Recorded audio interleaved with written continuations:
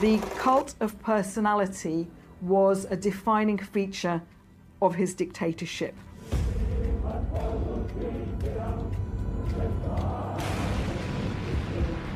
Violence and the pursuit of violence had become part of the modern Soviet state. Ultimately, Stalin will be remembered as one of the bloodiest dictators in history.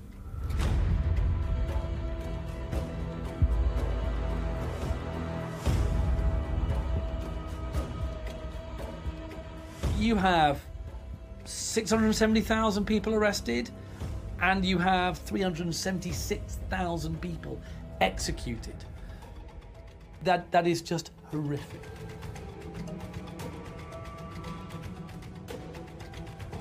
In the Great Purge, 36% or so of the victims, over a third, were minorities. Only 1.6% of the Soviet Union's population consisted of these minorities. So you can see this was incredibly spiteful. It was as evil as anything Hitler had ever done.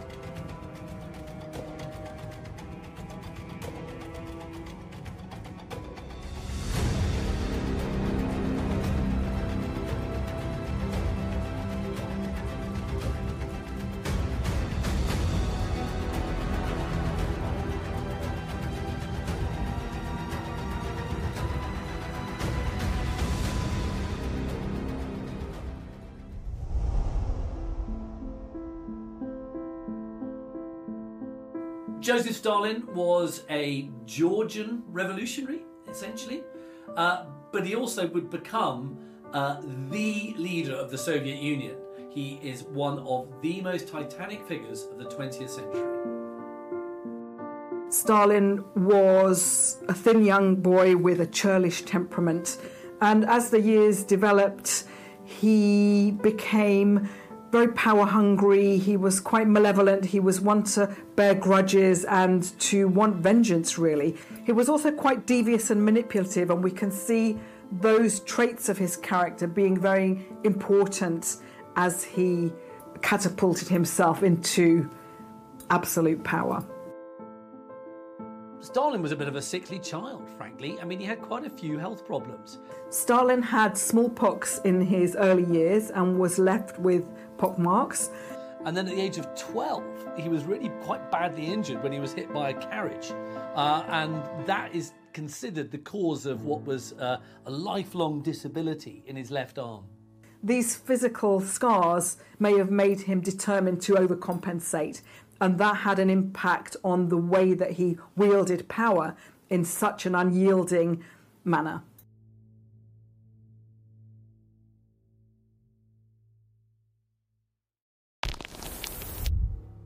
Stalin came from quite humble origins. His mother was a washerwoman and his father was a shoemaker. Stalin's father was called Bessarion, and he was a shoemaker. And he worked in a workshop owned by someone else. Initially, everything was going quite well. The workshop was successful, but then it went into decline. And Stalin and his family found themselves in poverty. Bessarion didn't handle this very well. He became an alcoholic. Drunkenly would beat up his wife. He would beat up his son, Stalin. These beatings seem to have had the effect of toughening up or hardening Stalin. His father, often in later life pursuing alcohol, meant that Stalin was distrustful of his father and the father figures. He had a very doting mother, and he greatly loved and admired his mother, who would do all she could to ensure that Stalin got an education in his early years. It was a pretty rough and ready world, that he grew up in. He was extremely poor, but I think he understood pretty early that kind of effort and books and learning were a way out of the conditions in which he'd been raised as a child. He had early training in the seminary Russian Orthodox system. Whilst there, however, he would come across banned, censored readings. From a really young age, Stalin devotes himself to Karl Marx's socio-political theory, which of course is called Marxism. And in Georgia, where Stalin was growing up, Marxism was kind of on the rise. But it was just one of the various forms of socialism that was kind of very much opposed to the rule of the Tsar and his authorities. At the end of the 19th century, Russia was still ruled by the Tsar. What had changed in 1917 was that in the previous period, the Tsar, Nicholas II, was seen as invincible, infallible, the father of the Russian people. There was no dispute or question about his rule. The Tsar decided in 1915 to dismiss his commander-in-chief of the army and to take that position himself. So this meant that when things went wrong in the war, or where there were massive casualties, then he was to blame. So really what happened during the First World War in the Tsar's rule is that for the first time he wasn't infallible or immune to blame anymore. The Tsarist system, by this point in time, is inherently based on clientism. It's inherently based on connections and who you know. And this leads to an inefficient but also a corrupt element within the economy. And gradually, over the years, this corruption becomes public knowledge. Stalin's, someone who knows personally what it is like, to grow up among the kind of very impoverished labouring classes of the empire, and the hatred of privileged Russia, of wealthy Russia. A great deal of what animates the revolution is this desire to kind of overturn existing privileges. Coming from a poor background himself, Stalin was very impressed with the Russian social democratic movement and its determination to bring about revolution and all of its arguments about class struggle. He joined the Russian social democratic movement at the age of 18 and became very interested and engaged in its social revolutionary outlook, and very determined to take part in its development and growth.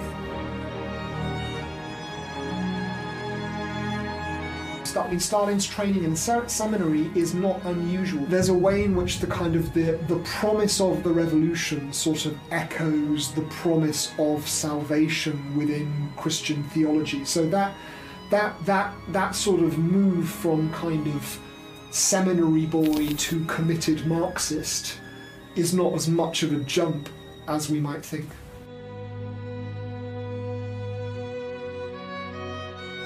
Stalin's childhood in poverty certainly impacted his beliefs later in life. He grew up in an impoverished environment. He grew up with a mother often having to support him on her own.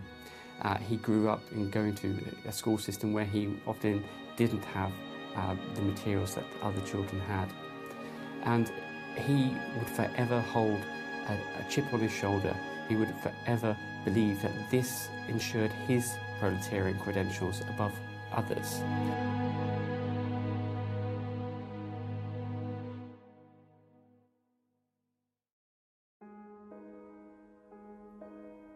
Stalin was born in Georgia, and some of his earliest encounters with radicals were Georgian nationalists. He soon turned against those Georgian nationalists and embraced Russian Marxism for its internationalist revolutionary possibilities. He wanted to change not just Georgia, he wanted to change the world. In 1903, the Russian Social Democratic Party split into the Bolsheviks and the Mensheviks. There were important differences between the Bolsheviks and the Mensheviks in terms of how they saw this revolution would take place. So some in the party believe that, the job of the party should be basically to kind of spread the gospel of socialism and to agitate among the workers, but ultimately it's the workers themselves who will take forwards the revolution. There is an alternative strand, which is the one pioneered by Lenin, which says that, look, the workers basically aren't really up to this on their own. They'll be too easily bought off by factory bosses. We need a professional group of revolutionaries who will devote themselves to the cause of revolution, and they will take the lead in bringing it about. So most associated with Bolshevism was Lenin, and the Mensheviks were most associated with Martov and with Trotsky. Stalin's earliest engagement with politics often came through the lens of the Mensheviks, who were dominant in Georgia at the time. However, he soon became very enamoured with Lenin and the Bolsheviks because they were hell-bent on implementing revolution, stoking revolution as soon as they could.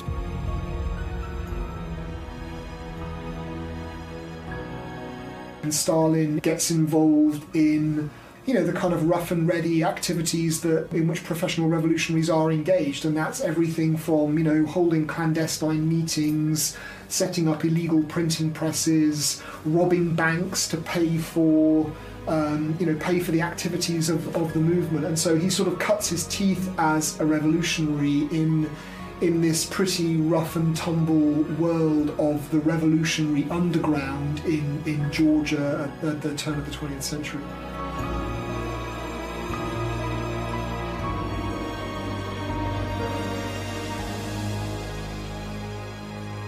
As Stalin became more and more interested and engaged in revolutionary politics, he came to the attentions of the Tsarist authorities.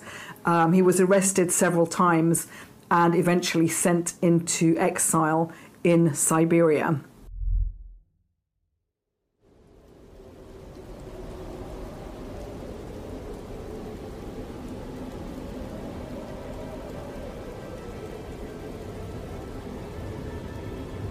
Roman Malinovsky was a really prominent Bolshevik before the Russian Revolution, while at the same time he was working as a secret agent, and a really well-paid agent, for the Okhrana, the Tsarist secret police.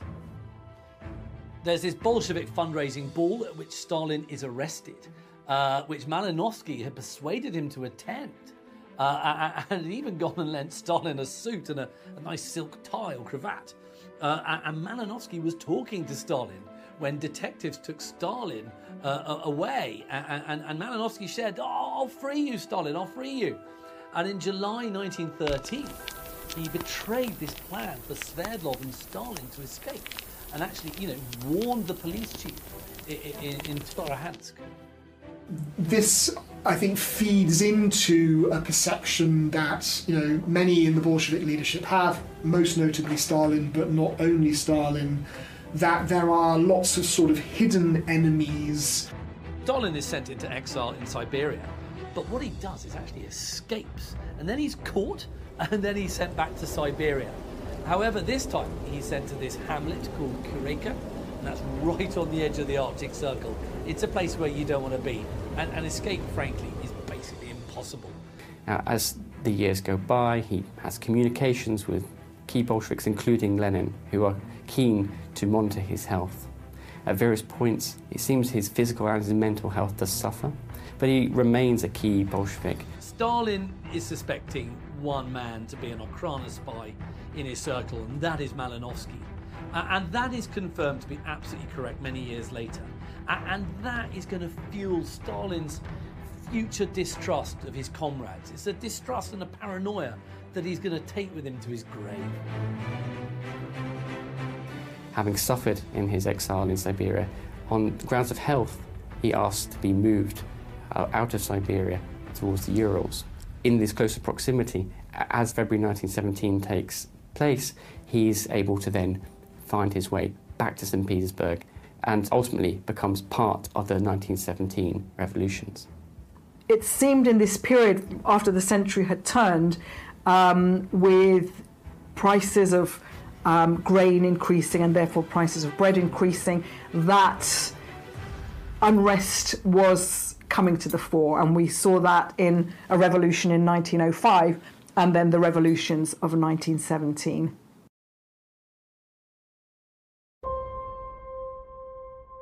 So Stalin returns back to Petrograd in March 1917. He initially, alongside Kamenev, takes over the editorship of the main Bolshevik newspaper, Pravda. And there he becomes a key leading Bolshevik in 1917. By 1917, the view is that Nicholas II is himself the problem, that his disastrous prosecution of the conflict is effectively driving Russia off a cliff. And what a lot of Russian elites hope is that if they can get rid of Nicholas, that will prevent a violent revolution from below. And of course, the tragedy from their perspective is that forcing Nicholas to abdicate, and he's pressured into doing this, really just opens the floodgates to revolution rather than sort of, holding them closed. So after the February Revolution, we have the struggle for who's going to lead the revolution and what that revolution is going to be. Initially, you have a system of the provisional government taking over the higher executive offices of the state, with a Soviet system promising to represent the people at the bottom. Initially, he's arguing for something of a compromised approach. He wants to allow the provisional government at the time some scope to develop control over the country. Lenin, in exile at the time, is pulling his hair out from what little hair remains because he wants to push for socialist revolution here and now. So, come October 1917, as the provisional government is floundering, as the Soviets are uncertain what to do, Lenin urges the seizure of power. So in the October Revolution, key buildings like telegraph offices and railway stations were taken over and controlled by the Bolsheviks. Lenin and the Bolsheviks have always said, all power to the Soviets, peace, land and bread. Provide bread for the people, end the war, give the peasants some land. The Bolsheviks see themselves as the good guys. I mean, they believe that they are on the side of creating a future, just and secure society that will be free of kind of oppression and tyranny. And if you have to murder some individuals to get there, that's a price worth paying. The very next day, Lenin formed a government called the Council of People's Commissars, with himself as leader. And they appoint key persons in charge of what used to be called ministries, will now be called commissariats. And that's a new government taking place. That's a new Red Dawn, as they came to understand it.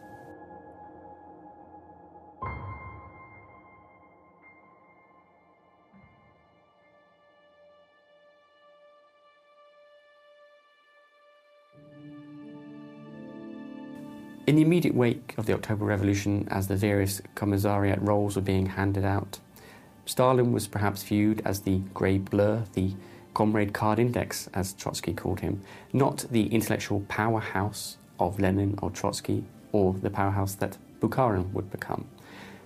This is probably a disservice to Stalin, who had published on important issues, who was actually himself a revolutionary intellectual in his own right, but just not quite of the calibre of Lenin and Trotsky.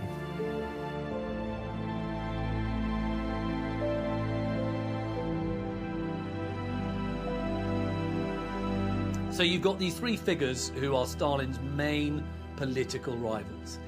You've got Leon Trotsky. Now, he is the People's Commissar for Foreign Affairs of the Russian Union. And then you've got Lenin's deputy chairman, a man called Lev Kamenev. And then you've got the chairman of the Petrograd Soviet, a man called Grigory Zinoviev. These three guys, Trotsky, Kamenev and Zinoviev, they look down on Stalin. They think he's a bit of a hick. He's not very well educated. They think he's intellectually inferior. What they're doing is looking down on him, but as they do that, they're underrating him.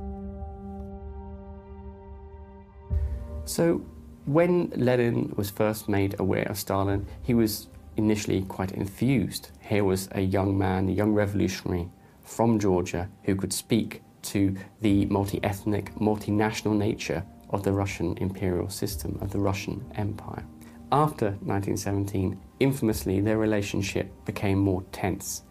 It seems that during this time, Lenin didn't particularly trust Stalin, and that situation didn't change. So, initially, Stalin is made the General Secretary. Now, we know this becomes a very powerful position in the coming years, but at this point in time, it is more of an organisational role. And, of course, Stalin was disgruntled by that. So he wanted power, he wanted his share, and he was disappointed to see the others getting positions that he saw to be better. What Stalin very quickly learns is how to use this new office of his in order to gain lots of advantages over other people, within the Communist Party. So what he's doing, he's preparing the agenda, he's directing the course of meetings, and also as General Secretary, he's appointing new party leaders. So he's got a kind of network of people loyal to him. It's kind of patronage that he's established, and this is going to be really useful. With the ability to command what the Bolsheviks are discussing, what issues are being raised, he can wield quite a bit of power. Crucially, I think by the time Lenin, Zinoviev and Kamenev realise what a power Stalin is within the party, and much of that power comes from his position as General Secretary, it's too late. So there will be key meetings and debates in which the party comes together to decide, policy, and Trotsky or Zinoviev, who were both very accomplished orators, will win all of the arguments, and then the people will vote with Stalin's clique because they all owe their positions to Stalin in the first place. So Lenin, after 1917, is in the ascendancy. It looks like he's going to have a few years to build his socialist revolution, to build what he wants to be a global revolution. On May the 25th, 1922, Lenin suffers a stroke while he's recovering from surgery that was attempting to remove a bullet that had been lodged in his neck after a failed assassination attempt made back in August 1918. Lenin was really debilitated after his stroke, and unsurprisingly, he has to go into retirement or semi-retirement. And Stalin would visit him often, and he would kind of be acting as his intermediary with the outside world, which of course is going to put Stalin in a really powerful position. Stalin was the main communicator between Lenin and all other Bolsheviks. But understandably, Lenin's wife, Krupskaya, was also communicating with fellow Bolsheviks, and Stalin told her not to do this, and did so in rather aggressive terms. And on this matter, Lenin blew up. He was deeply angered at how Stalin had treated his wife and a key Bolshevik in this moment in time. Lenin knows that he's on his way out. He knows he's going to die. And what he does is dictates a political testament, proposing changes to the whole structure of all the Soviet governing bodies. And what he also does is to criticize Bolshevik leaders like Zinoviev, Kamenev, Trotsky, Bukharin, Pyatakov, and Stalin.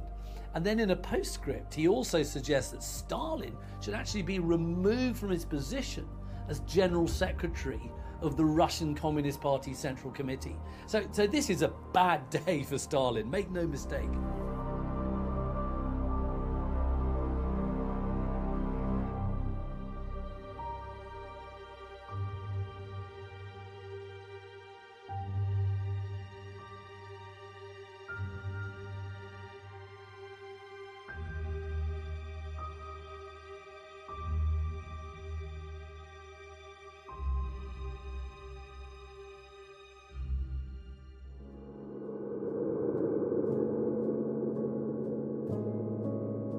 Stalin obviously doesn't come out very well from this final testament. Stalin is criticised for his gruffness, his attitude towards Krupskaya in Lenin's final years, and also towards a potential dictatorial nature and how he uses his office. Stalin is obviously quite upset about this, but it's agreed that this will not be made public. And in not making it public, Stalin ultimately comes to benefit. This was suppressed, and the document was not, wasn't acted on by the party leadership. So it's not only Stalin who covers it up, but there was kind of a discussion. I think Stalin said, that's not Lenin speaking, that's his illness. In March 23, Lenin has another stroke. It's his third stroke, and it's really debilitating. He's lost his ability to speak, and then that month he experiences, partial paralysis on his right side, and he's clearly dying. And then on the 21st of January 1924, Lenin falls into a coma, and later that day he dies. And there's then a great deal of sort of jockeying for position around Lenin's funeral and Lenin's funeral cortege, because it's all about sort of framing, who are the legitimate successors of Lenin.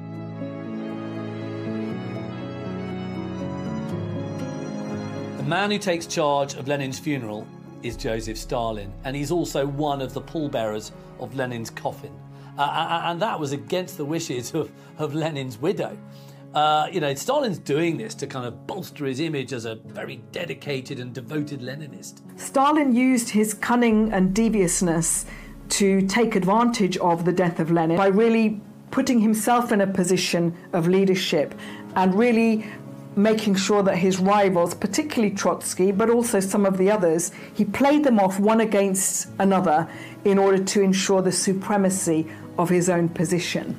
Stalin is forging this tripartite, this triumvirate with Lev Kamenev and Grigory Zinoviev. And that triumvirate is positioned against Trotsky. Because, what Stalin's trying to do is to prevent Trotsky from succeeding Lenin in any forthcoming power struggle.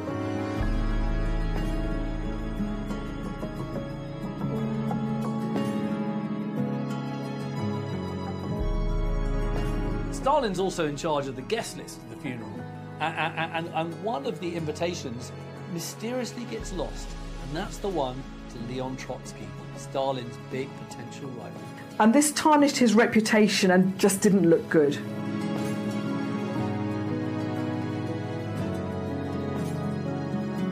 On Stalin's suggestion, Lenin's body was embalmed. Not all of the other leaders agreed with that, but he kind of persisted in this. Placed in a grand communist mausoleum on Red Square for members of the public to be able to file past and catch a glimpse of Lenin.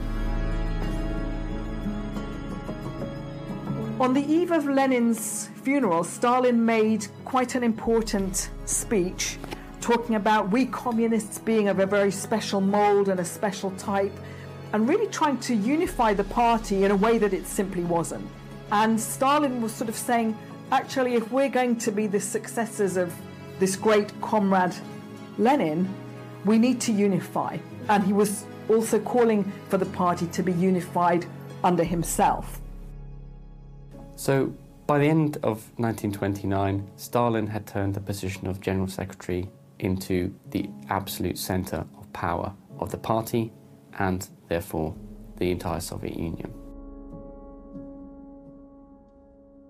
Despite Lenin's last will and testament, Stalin had manoeuvred himself into a position of undisputed leader and ruler. And from that point on, the cult of the leadership that surrounded Stalin just continued to grow.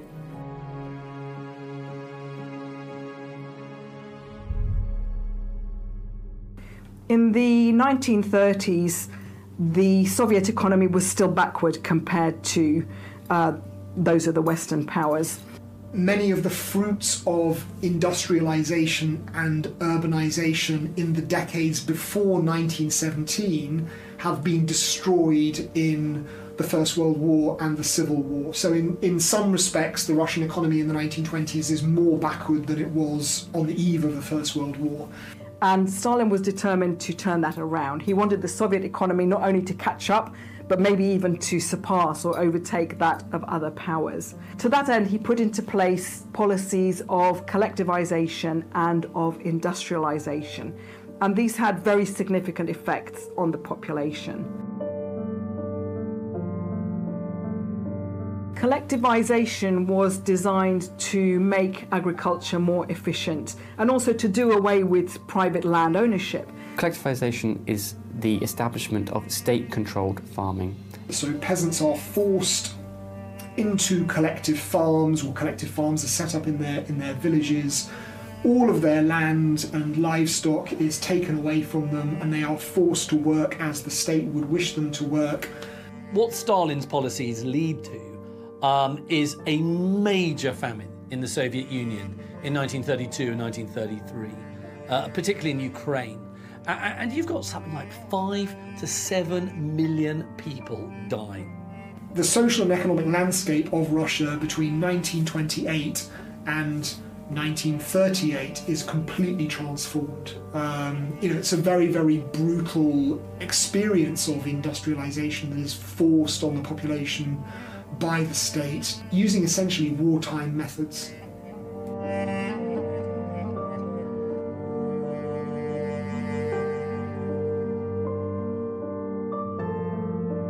The kulaks were the wealthier peasants who had resisted Stalin's drastic collectivization measures. In Russian history, Soviet history, a kulak is a wealthy or prosperous peasant, a man who owns a relatively large farm, maybe several head of cattle, horses, who's financially capable of hiring labour and then actually renting land out.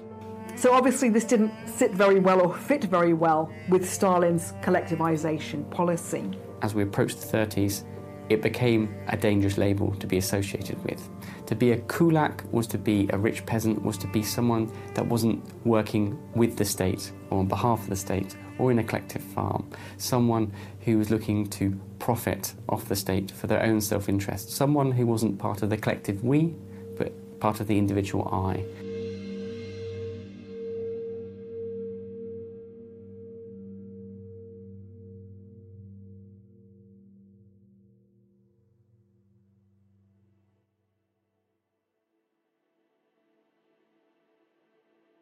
Stalin regarded the kulaks as a political threat too. Stalin looks at the kulaks and he's very suspicious of them. He thinks that they could form an alternative power base. He thinks that they could mount an insurrection against him.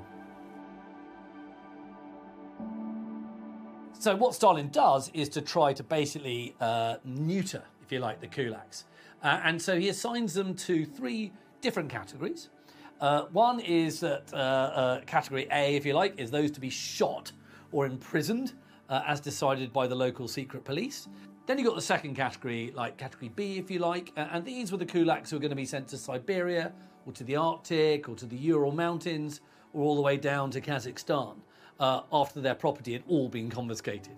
And then you've got a third category, category C, those to be evicted from their homes and then sent to labour colonies, labour camps within their own districts.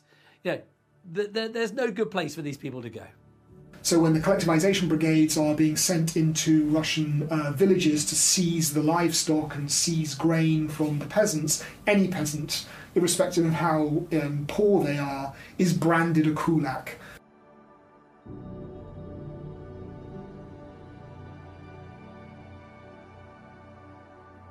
Make no mistake, what we've got here is a policy, ordered by Stalin to liquidate the kulaks as a class of people. And this is one of the very first legal orders issued by a state in human history, ordering the mass murder of some of its own citizens. To a large extent, the reason that Stalin never really faced a major popular uprising was the violent arm of the state had been extended, had been built up. Violence and the pursuit of violence had become part of the modern Soviet state.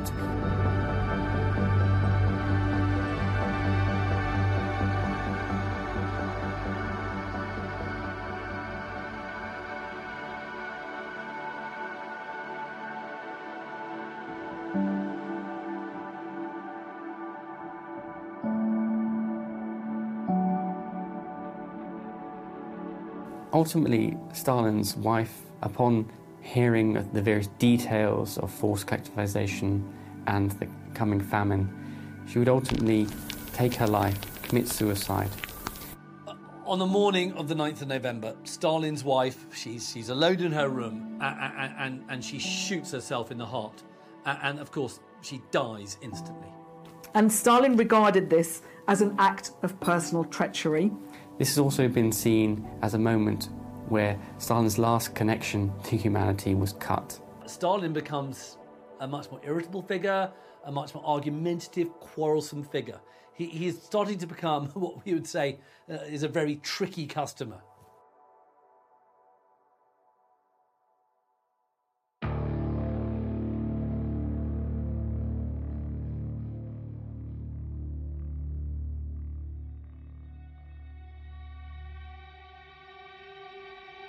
Sergei Kirov was head of the Communist Party in Leningrad, and he was very popular, quite a cheerful figure, and he sort of fell out of favour with Stalin because in 1934 at the party congress, Kirov got a much more lengthy ovation or applause than Stalin did, and Stalin did not like this at all.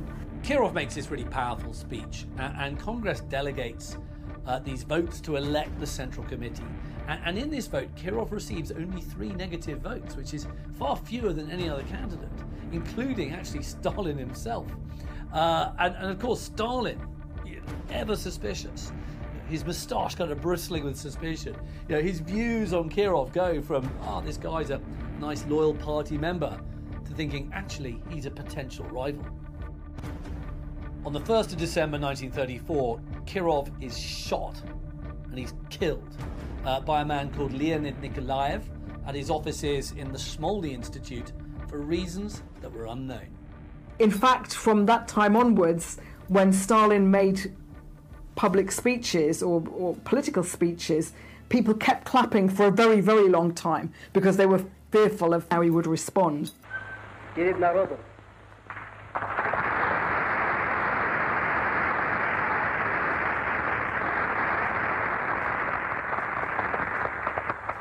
Перед рабочим классом.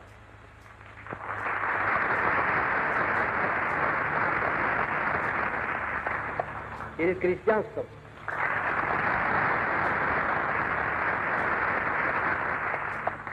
Now, there's been lots of speculation about this assassination. What was Stalin's role, if anything? In reality, I think it's likely that it was a genuine, organic assassination, if you will, and not necessarily led by Stalin. But Stalin certainly ensured that he benefited from it. Stalin is very effective and nimble at exploiting things like this for political advantage. After Kirov's been murdered, Stalin calls for a really kind of swift and brutal punishment of the traitors and those found negligent in Kirov's death. And what this does is it gives Stalin the perfect excuse to eliminate his political rivals. He accuses Grigory Zinoviev and Lev Kamenev and Prigozhin and all the others who had stood with Kirov in opposing Stalin of being what he calls morally responsible for Kirov's murder, and therefore guilty of complicity. In much the same way that Hitler uses the Reichstag fire to move against his opponents, Stalin uses the Kirov assassination. You have these 3 big, widely publicised trials that successfully wipe out many of Stalin's rivals and critics. You've got several really high-ranking communists, including Kamenev, Zinoviev, Bukharin, Rykov. They're all accused of treason for conspiring with, fascist powers, capitalist powers, to assassinate Stalin and other Soviet leaders. These, of course, are all trumped-up, fabricated charges.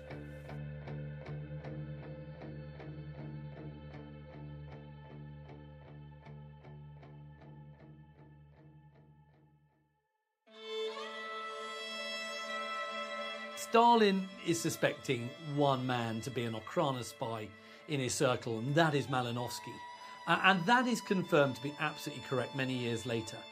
And that is going to fuel Stalin's future distrust of his comrades. It's a distrust and a paranoia that he's going to take with him to his grave.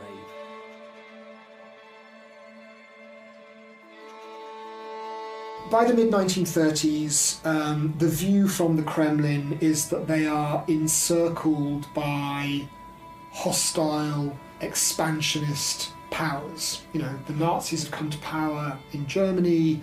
There is a militarized Japanese empire which wants to expand its territory. So there is a kind of a fortress mentality in the Kremlin. They believe that they are under siege. Stalin used terror as a political weapon. And so the Great Terror is a term which is used to describe a kind of campaigns of arrests and executions that are launched in the summer of 1936 and do not wind down until the autumn of 1938. They needed to root out all enemies, in particular internal enemies. Ethnic Germans or ethnic Poles or ethnic Koreans or Finns whose loyalties are in question, because when war comes there is the fear that they might support, the other side.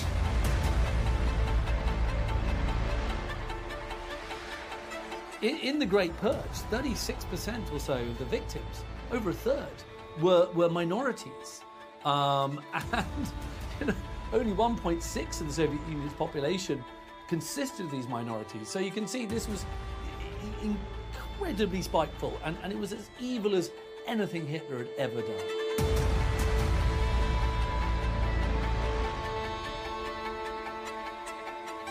You have 670,000 people arrested, and you have about half them, over half them, about 376,000 people executed.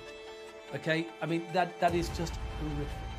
Millions are swept into the Gulag, which is this network of forced labour camps that emerge in the 1930s. Which in itself could be a death sentence, or at the very least, could be a long stretch of hard labour.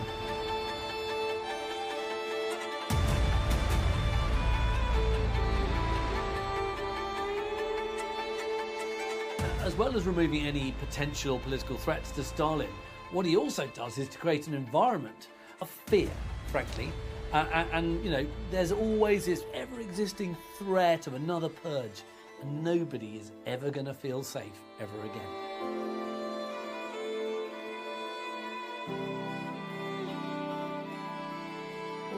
Although Stalin had been really very successful in his elimination of political rivals, or people he thought were political rivals within the Soviet Union, there was still his biggest threat in his mind was still at large, and that, of course, was Leon Trotsky.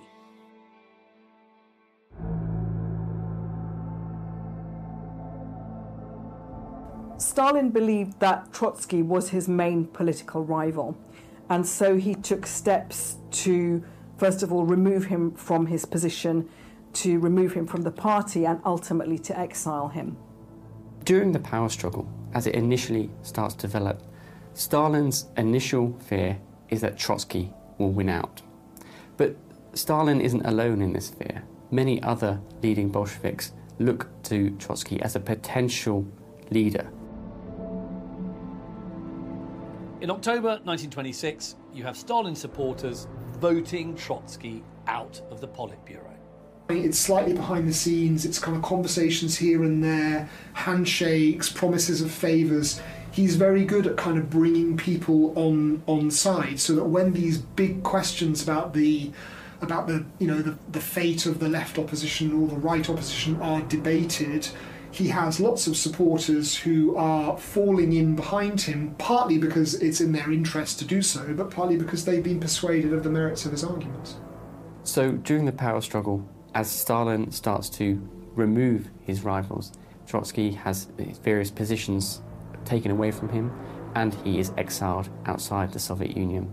And during his exile, Trotsky, he continues to oppose Stalin. Just because he's not in the Soviet Union doesn't mean that he still can't be noisy.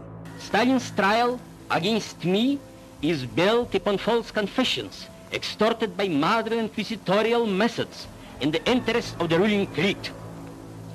There are no crimes in history more terrible in intention and execution than the Moscow trials of Zinoviev-Kamenev and of Petakov-Radek.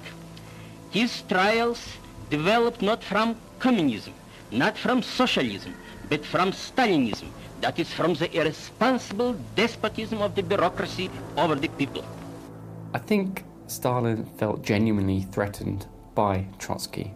Trotsky was this aloof, intellectual powerhouse who often seemed to talk down to Stalin. And I think this would have brought up some complicated emotions within Stalin about his position within the party and his sense of legitimacy, perhaps. So I think it probably did aggravate a chip on the shoulder, if you will.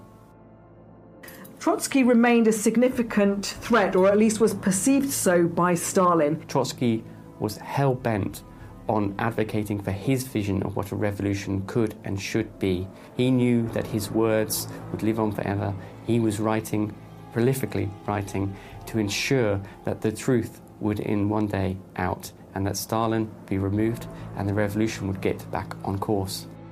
On the 28th of August 1940, Trotsky's in his study, and in walks this Spanish-born NKVD agent, a man called Ramon Mercader, and he attacks Trotsky.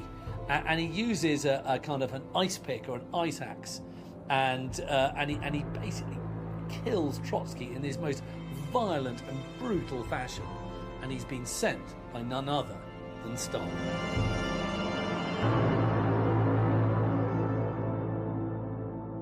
With the death of Trotsky, Stalin's sort of kind of biggest rival in his head, this is going to now mark the end of the Great Terror.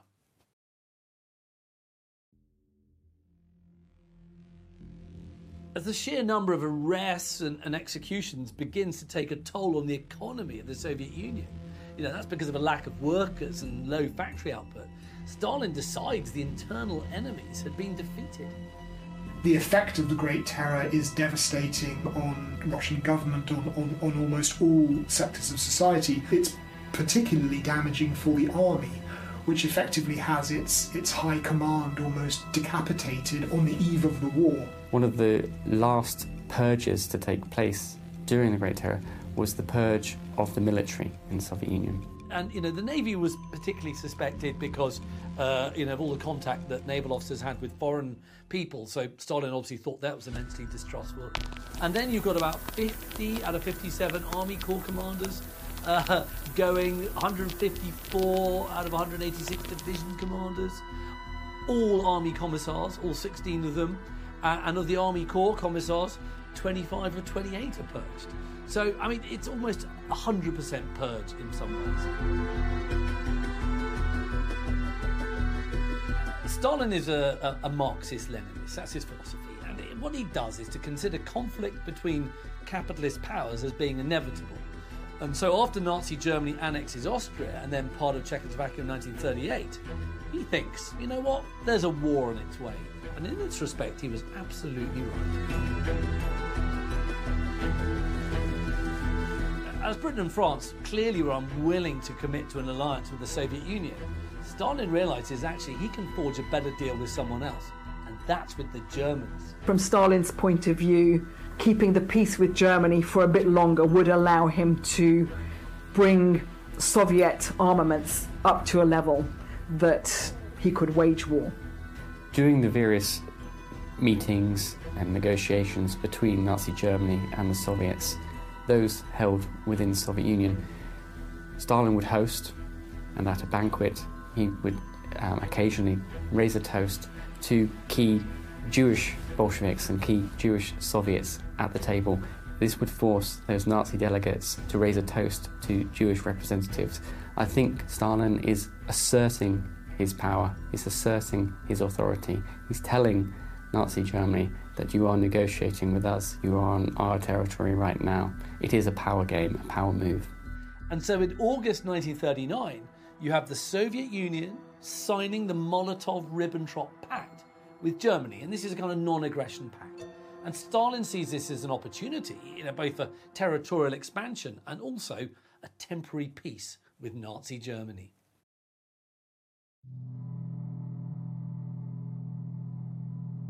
What the purge also does is to have this really quite significant effect on German decision-making during the Second World War. And you've got many German generals opposing an invasion of Russia.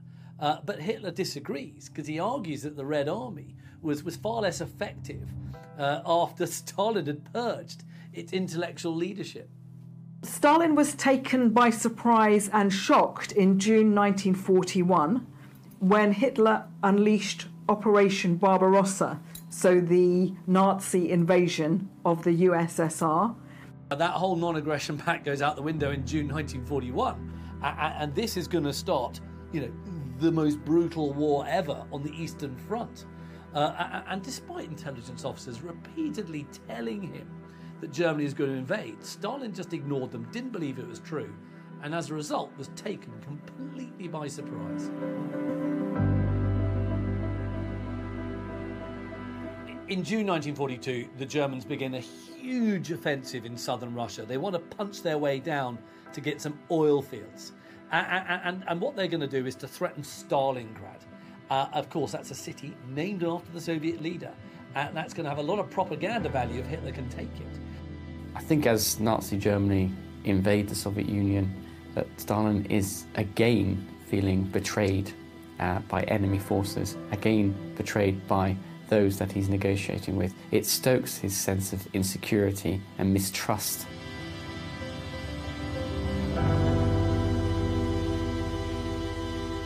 But what Stalin does is to order the Red Army to hold Stalingrad at all costs.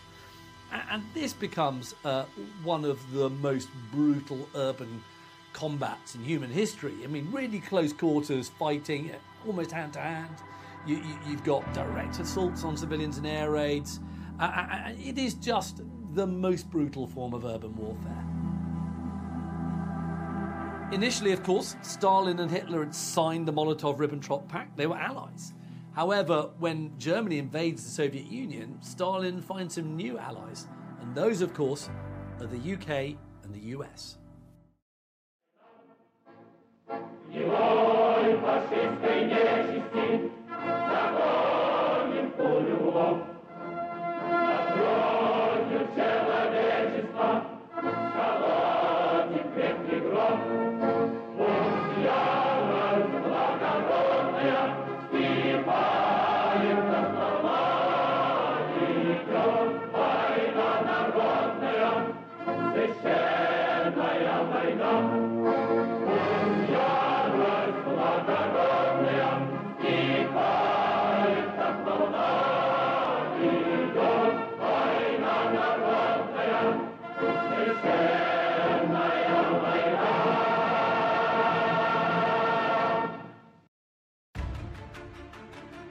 During the Second World War, the Stalingrad is actually the deadliest battle to take place. And, about 2 million people are lost. So it is one of the bloodiest battles ever in the history of mankind. Of the once 300,000 strong German Sixth Army, between 30,000 and 45,000 had been flown out wounded. Half of the size of the army was either killed or died of cold, and over 100,000 surrendered to the Russians as prisoners of war, of whom only some 6,000 survived their captivity to return to Germany. So this was an absolute rout for the German army.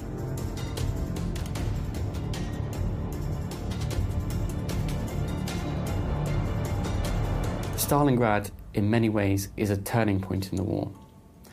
The Soviet refusal to give up and to fight to the last man and to continue this brutal effort gives the Soviets ultimately the sense that they can withstand this Nazi invasion. It might mean that everything is razed to the ground, but they will not give in, they will not give up.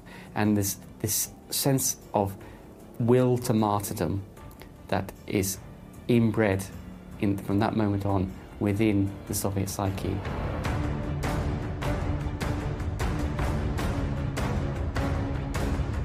Infamously, Stalin's son, who had been captured by Nazi forces, was offered in exchange for Nazi personnel, and Stalin refused to accept that exchange.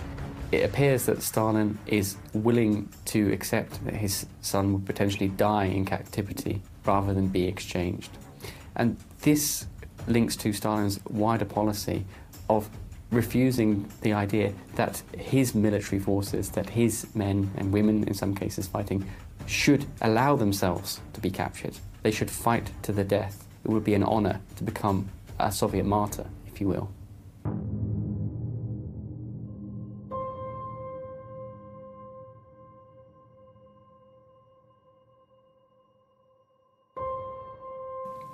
I don't think we can overstate the importance of victory, of winning the Second World War, or the Great Patriotic War, as it's known in the Soviet Union and still today in Russia. This victory had come at a huge cost. The human cost of the Soviet war effort has been estimated at over 20 million people. And so this huge effort, this huge sacrifice, becomes the new foundational event of the Soviet Union, arguably just as important, to some perhaps more important than 1917 itself. Within the Soviet Union, I mean, Stalin is such a great hero. I mean, he's universally regarded as the kind of embodiment of victory and patriotism. He is kind of Mr. Soviet Union. Victory in the Second World War only led to an increase in Stalin's popularity. So this was this great victory against fascism, against Nazi Germany and her allies. And the Soviet propaganda machine took advantage of this victory really to cultivate even more this cult of the leader that surrounded Stalin. Товарищи, Великая Отечественная война завершилась нашей полной победой. С победой вас, мои дорогие соотечественники и соотечественницы! Слава нашей героической Красной Армии, отстоявшей независимость нашей Родины и завоевавшей победу над врагом. Слава нашему великому народу, народу-победителю. Вечная слава героям, павшим в боях с врагом и отдавшим свою жизнь за свободу и счастье нашего народа. In the Allied countries, Stalin is now being increasingly depicted in this really positive light over the course of the war. In 1941, you have the London Philharmonic Orchestra performing a concert in his honour to celebrate his birthday. And Time magazine the following year even names him Man of the Year. And this is just essentially a few years after the Great Terror has ended. This man's a mass murderer.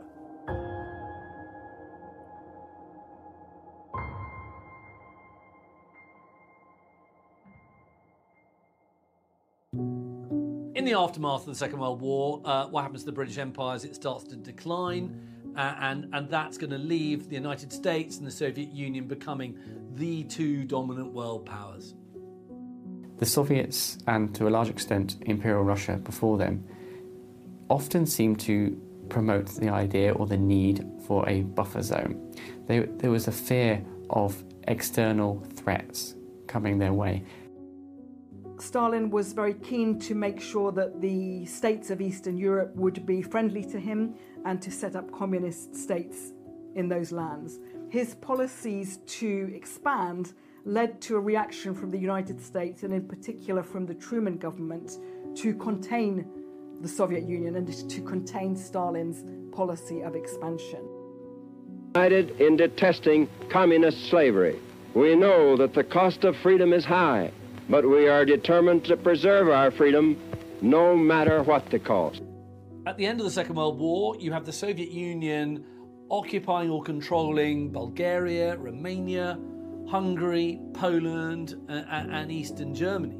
From Stettin in the Baltic to Trieste in the Adriatic, an iron curtain has descended across the continent, and all are subject, in one form or another, not only to Soviet influence, but to a very high and in some cases increasing measure of control from Moscow.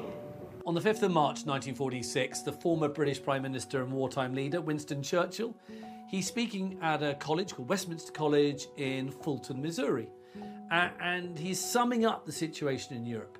And he coins this very famous phrase in this speech, because he says, from Stettin in the Baltic to Trieste on the Adriatic, an iron curtain has descended across the continent. Now, that phrase, iron curtain, that metaphor, is going to be used, for decades to come. And that speech may have been one of the first shots fired in the Cold War, if you like.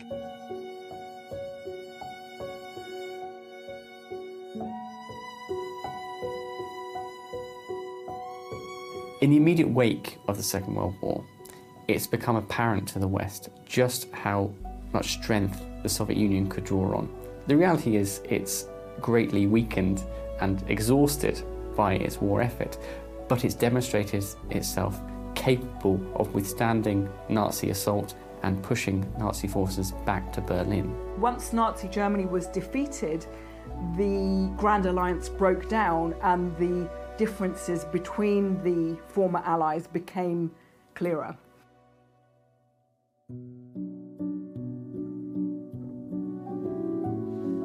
As soon as Stalin learns of the atomic bombs at Hiroshima and Nagasaki, he starts initiating a Soviet atom bomb project, and he pursues it aggressively, and it accelerates really rapidly. And by the end of August 1949, the Soviet Union actually secretly conducts its first successful atomic weapon test. Now, clearly, this is a monumental moment in the Cold War. This is the Soviet Union developing themselves, thinking of themselves as a superpower, equal in the status of America, equal to the West.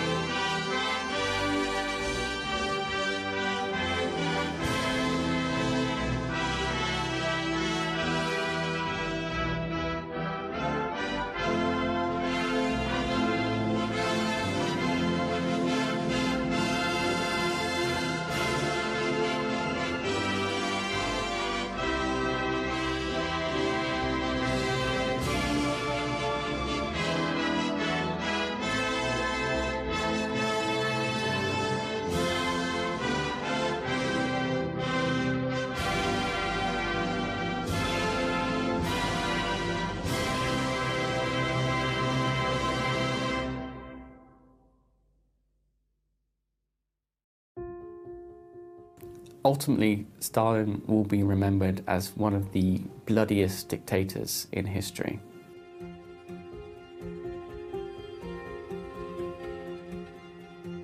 By the time Stalin's health is failing, in the early 50s, the Cold War isn't being directed by Stalin alone, it isn't being directed from above. To a large extent, the mechanisms and the structure of the Cold War are already in place.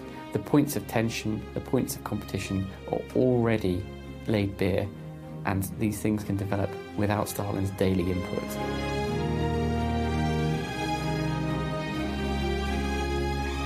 In his later years, like so many of us, Stalin's in really poor health. He takes his increasingly long holidays, and in 1950 and again in 1951, he spends almost about, 5 months having a holiday at his dacha.